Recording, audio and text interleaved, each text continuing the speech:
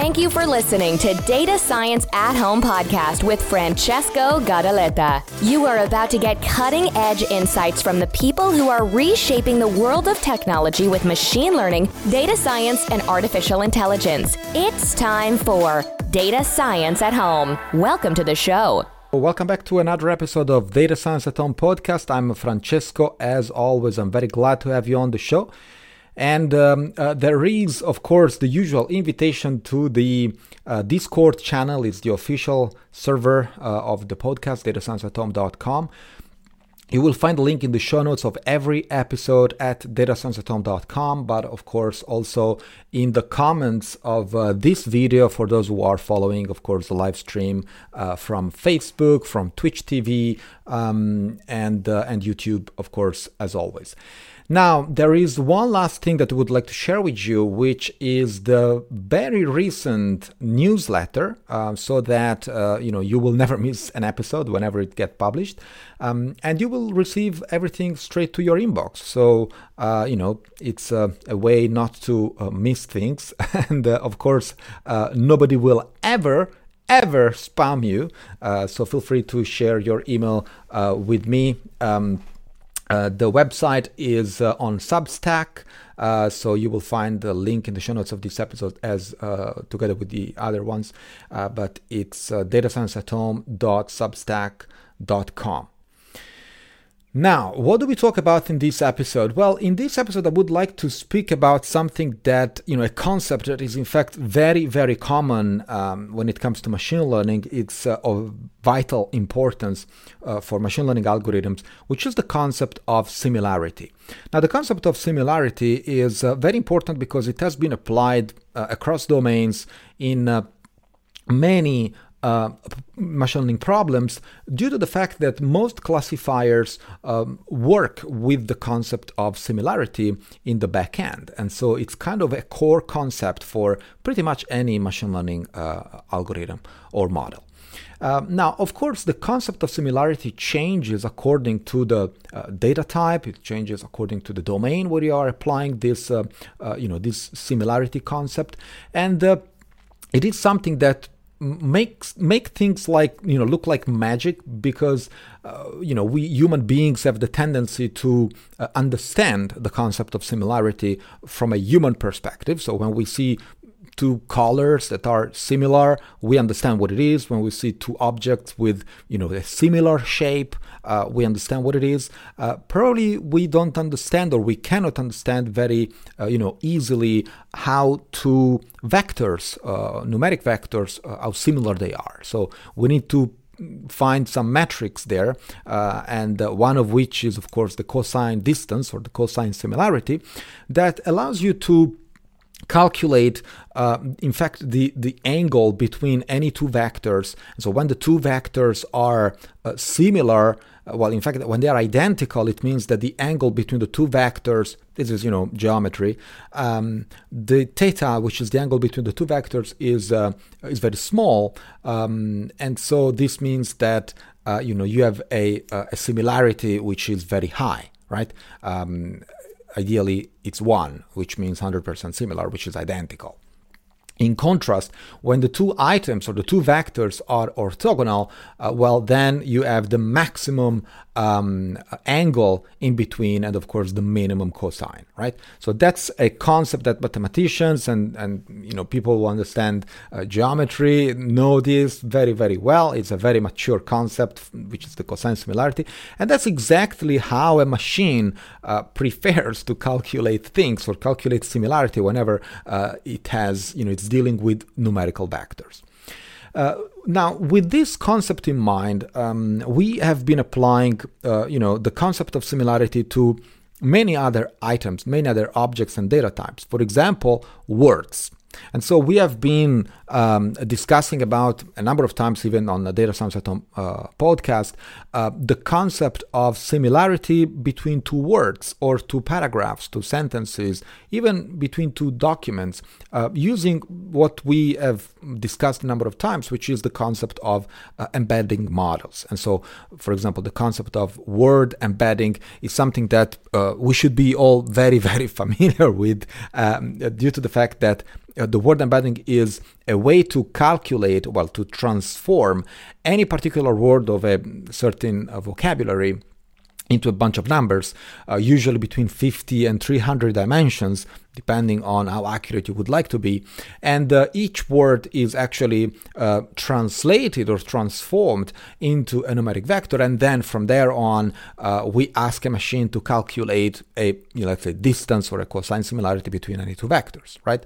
So that's what we have been doing for so many years now. And with amazing results, I must say, because, back in the days, we were making these features, especially when it comes to linguistic and NLP, which stands for natural language processing. We were forging these features manually, pretty much manually.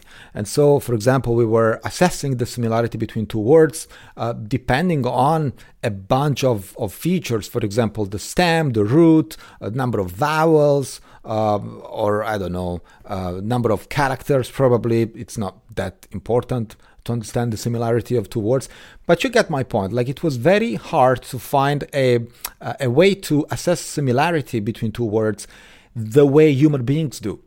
And how do human beings assess similarity? Well, they consider the context where that word is appearing. And so, for example, which is, by the way, the concept of how to build a word embedding dictionary, is measuring measuring the way a word appears in a particular context. Because if two words, even very different from each other, if they appear in a similar context, they're supposed to be similar or semantically similar. And these are the findings that allows us to for example, consider chair, the word chair, being similar to the word table, just because every time you speak about a chair, most of the time you're also speaking about, or you have been speaking about, a table as well, much less apple, right? So when you speak about chair, it happens more rarely that you also speak about fruit and trees and ground.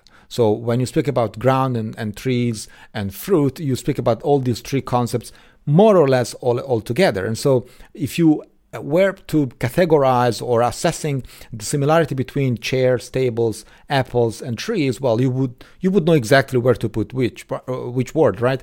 So that's exactly what word embedding have been doing so far, and that works, very, very, very nice, because it's there is a very classic, now it's a classic example that is doing some algebra on words, which means that, queen and king, the queen and king example is probably a classic now, that allow one to consider, for example, the words man and woman similar to the words king and queen, because there is a gender relation that is transferred from the concept of, person to the concept of royalties or king and queen, right?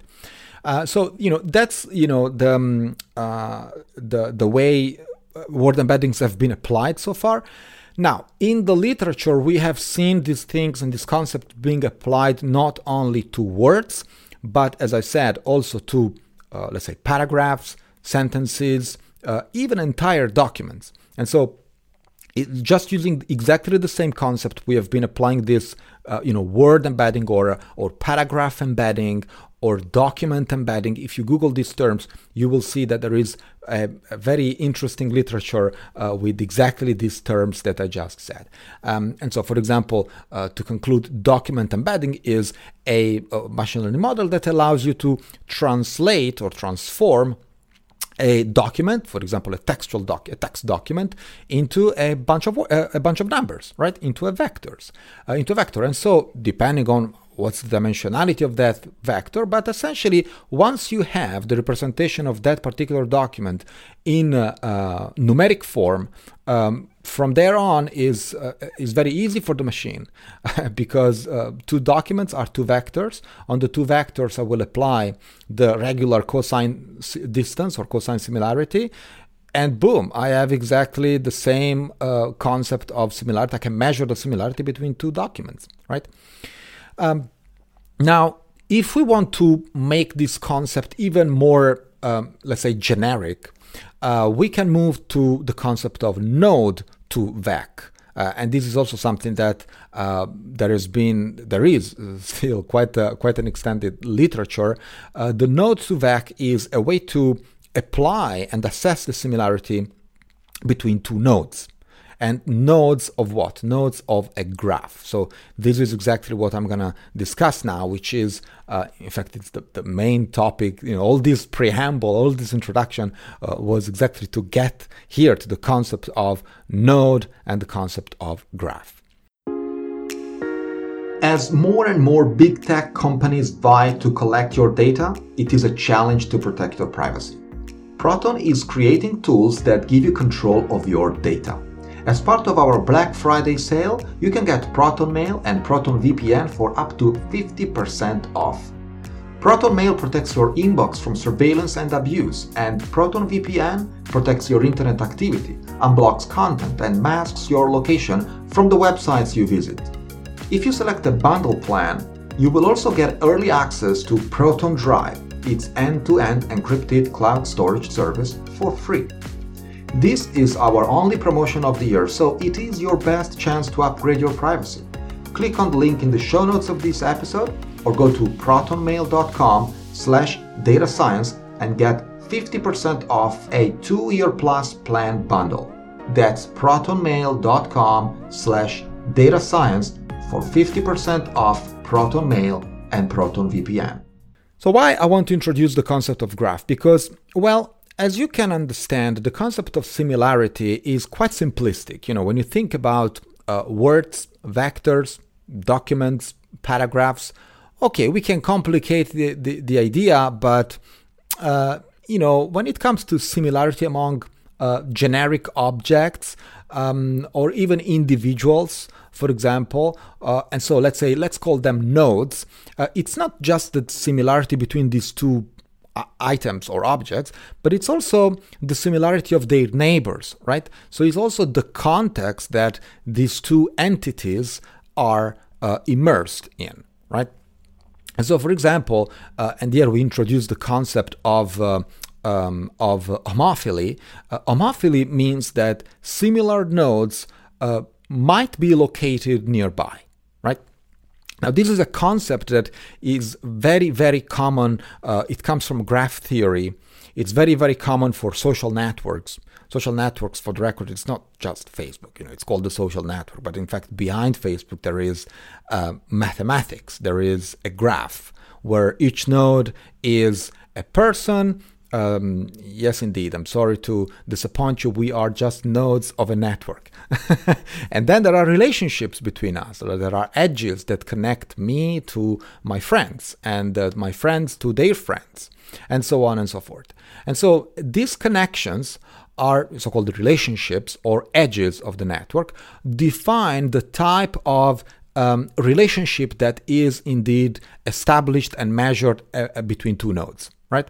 Now, as you can see, this is not just assessing the similarity between me, node Francesco, and node Francesco's friend, right? Or Francesco's girlfriend, right? So it's not only that, it's the network, or the sub-network in which Francesco is immersed, is connected to, and the sub-network Francesco's, let's say, girlfriend is immersed into. Right? And so it's the surroundings that defines the concept of similarity in a much broader way, right? It's not just two vectors that, as we said before, as we saw before for the words or for the paragraphs. This is much more simplistic. In this case, when you are considering networks, the complexity is much higher. Not only from a computational complexity, of course, but a computational point of view, but also from from the concept. It's conceptually more complex, right? So there are different types of similarity when it comes to graphs. For example, one very important is so-called structural equivalence, which means that there are, in a usually relatively large network or large graph, there are some sub-network that look alike. And so if you think about, take a large organization, right, a corporation, and if you were about to represent that large corporation, let's say 100,000+ employees, right, it's something massive. Now, if you were about to represent that organization as a graph, you would find that some subgraphs are, patterns are preserved somewhere, right? Which means that you will find some subgraphs similar to some other subgraphs. And what is the subgraphs is probably some business units. So the way people or employees or hierarchical figures in the organization are connected is kind of preserved across the entire organization. And if I'm very sure that this is also the case for Facebook, the social network. If you look at the graph, unfortunately, we cannot look at the graph. Only Facebook can look at the graph. So this data is very, proprietary, and they don't want to disclose these things with us, though we create the graph, in fact. But that's probably another topic for another episode. In fact, this is going to be one of the next episodes with when we will speak about regulations and data privacy. But let's not divert there now. So even in the Facebook graph, you will see, I'm sure, some subgraphs that are preserved, the structure of which is preserved across the entire Facebook graph, right? And this is what it's called the structural equivalence. Now, as you can understand, you need to assess the similarity between not two words or two paragraphs or two numeric vectors, as we did before, but between two subgraphs or two graphs, right? So that's much more complicated from a computational perspective, but it's also much more powerful.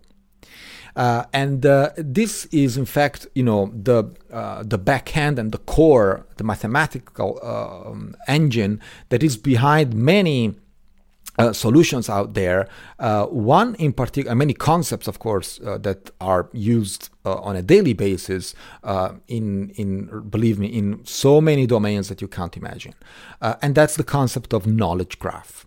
So the concept of knowledge graph is indeed a graph in which you have nodes that are connected to other nodes, and each relationship is defining some sort of semantic, it has some kind of semantic meaning. It can go from gender to age to much more complicated things like actions, interactions. For example, people played with Pluto, right? Or the physiological characters, for example. So the similarity of how you look like, or two people look like, right? Or the way two people behave, or the meaning of a word, or the way that word is indeed used in different languages. And you can be very creative to set and think about all the possible relationships that might be created between any two nodes. So this is in fact the concept of knowledge graph, and the representation of the knowledge graph is indeed as a graph, in which all these properties of concept of similarity and structural equivalence are indeed very, very present. Now, there is a problem when it comes to graphs that it's in the real world we know when two things are connected. We do not know when two things are not connected, and that's a kind of a problem for a machine learning algorithm, because an algorithm is a relatively, I would say, stupid thing. It's not, but you know what I mean. It's something that you need to feed the model some data that are positive and negative representations of the phenomenon that you are trying to model, right? So, for example, in a classifier, what do you provide? You provide, if you are classifying, things like red and blue, right? You have to provide things that are red and things that are blue. If you are classifying cats and dogs, or recognizing cats and dogs in computer vision, in the training in the training sample, you have to provide cats and dogs, right? So that the algorithm can learn from what it is a cat and what it is a dog and make that distinction and learn the features that are indeed representative of the cat and of the dog so that the algorithm can decide. The problem with graphs is that we don't have this. And so we only have the relationships that are visible, that are in fact part of the phenomenon that we are observing.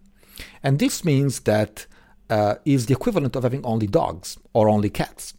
So the algorithm can never learn from the negative examples, because there are no negative examples. So how do we proceed with that? I mean, that's the main difficulty of having models that learn from graphs.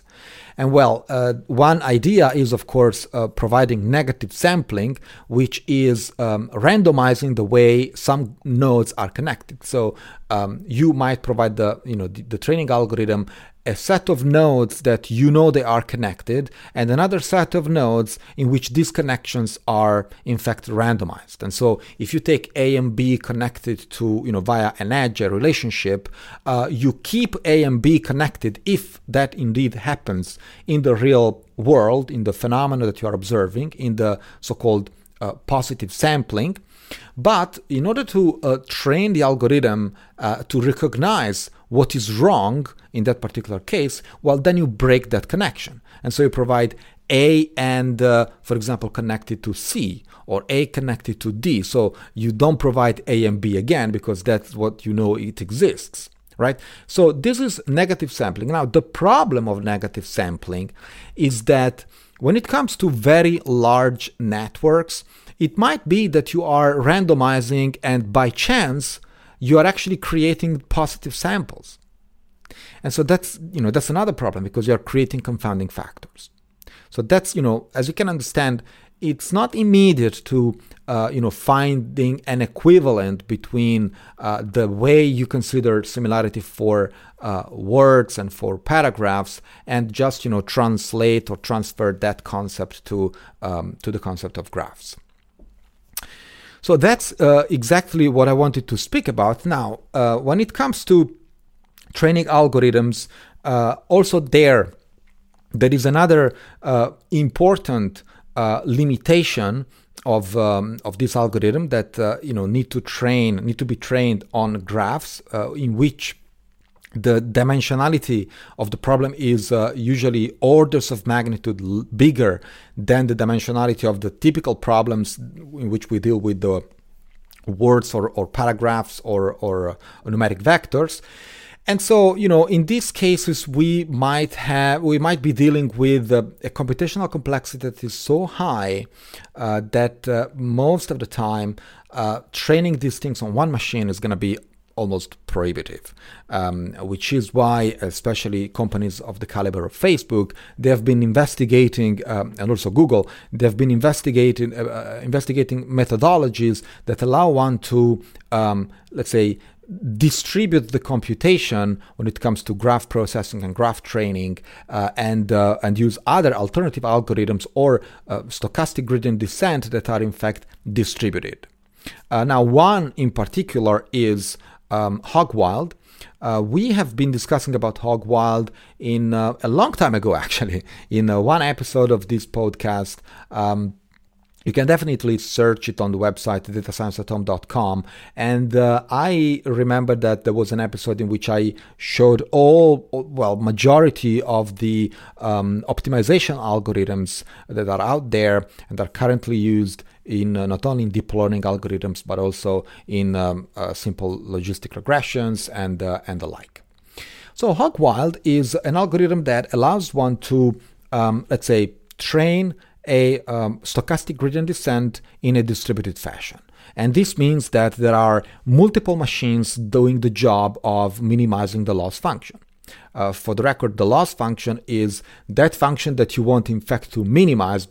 It represents the differences between the prediction and the ground truth. And so if that difference is minimal, it means that the algorithm is very accurate because it gets it right? Now, how do you proceed when you have, for example, billions of nodes in a network and billions and billions of edges, of connections among these nodes. And these are really not numbers that I'm making up. These are real numbers. Imagine that, I don't know how many people are using Facebook, I believe billions. Now, imagine if every person is one node in the network, in the graph. One person can be connected to, I don't know, what's the average, probably 50, 100, maybe much, much more other people. So if you have like 1 billion users, in fact, it's much more than that, I believe, you have tens of billions of edges, right? Because every person is connected to tens and tens of other people or hundreds of other people. So that's the idea. The thing is that when it comes to these types of problems and this dimensionality, forget about running these things on one single machine. If you move to a domain like chemistry or computational chemistry, for example, you have particles there or chemical compounds. And the numbers are very similar. You also have billions of things. And when you go to genetics, you find exactly the same problem, the problem of dimensionality. And so there is a paper that has been provided by the research team at Facebook. I will report the paper in the show notes of this episode. And it's a paper that allows you to, it's called a PBG, which stands for PyTorch Big Graph, PyTorch Big Graph, PBG. Computer scientists are always, using these acronyms, and that also put me in danger whenever I didn't prepare and understand that acronym before the episode. But I am a computer scientist myself, so I know the jargon. Now, PBG is exactly an algorithm that works on a graph. Not only that, it applies a hog-wild-like algorithm to distribute the stochastic gradient descent on a number of machines. And the way it works is very simple, well, relatively simple. They partition the nodes into partitions, and then they maintain, in fact, partitions that are disjoint from each other, so that they can operate and train on each partition independently. And so, they spend a bit more time making the right partition, and then they distribute the computation. That's where the trick is. Spend always a bit more time, setting up the data structure, and then run the algorithm. That's very important. I don't know who said, when you run something that you want to be optimal in doing that something with computer science, devote much more time on understanding how you structure your data. And so data structures are, in my opinion, much more important than the algorithm per se. In fact, some data structures allow you to perform special algorithms or specific algorithms that are by construction faster or linear in time, or linear with the number of nodes in this case. And other data structures prevent you from running these linear algorithms because they are not, very well designed.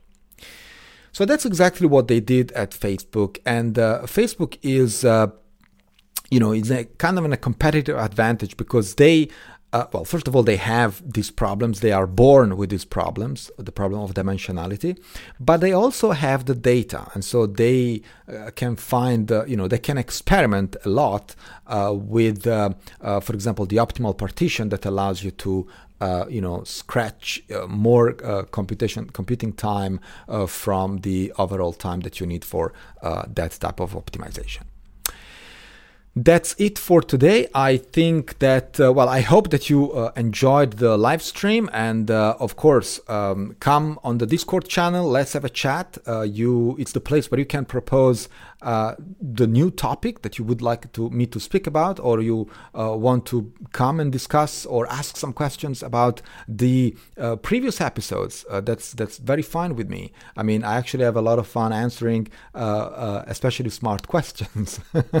But of course, don't be shy. The most stupid question is the question that you never made. Last but not least, subscribe to the newsletter. It's free of charge. no spam included. Believe me, your email will never be shared with anyone except for myself and Substack probably. So we'll never miss an episode. And of course, tell your friends. I would really appreciate. Thank you very much for being here, and I'll talk to you next time. You've been listening to Data Science at Home podcast. Be sure to subscribe on iTunes, Stitcher, or Podbean to get new fresh episodes. For more, please follow us on Instagram, Twitter, and Facebook, or visit our website at datascienceathome.com.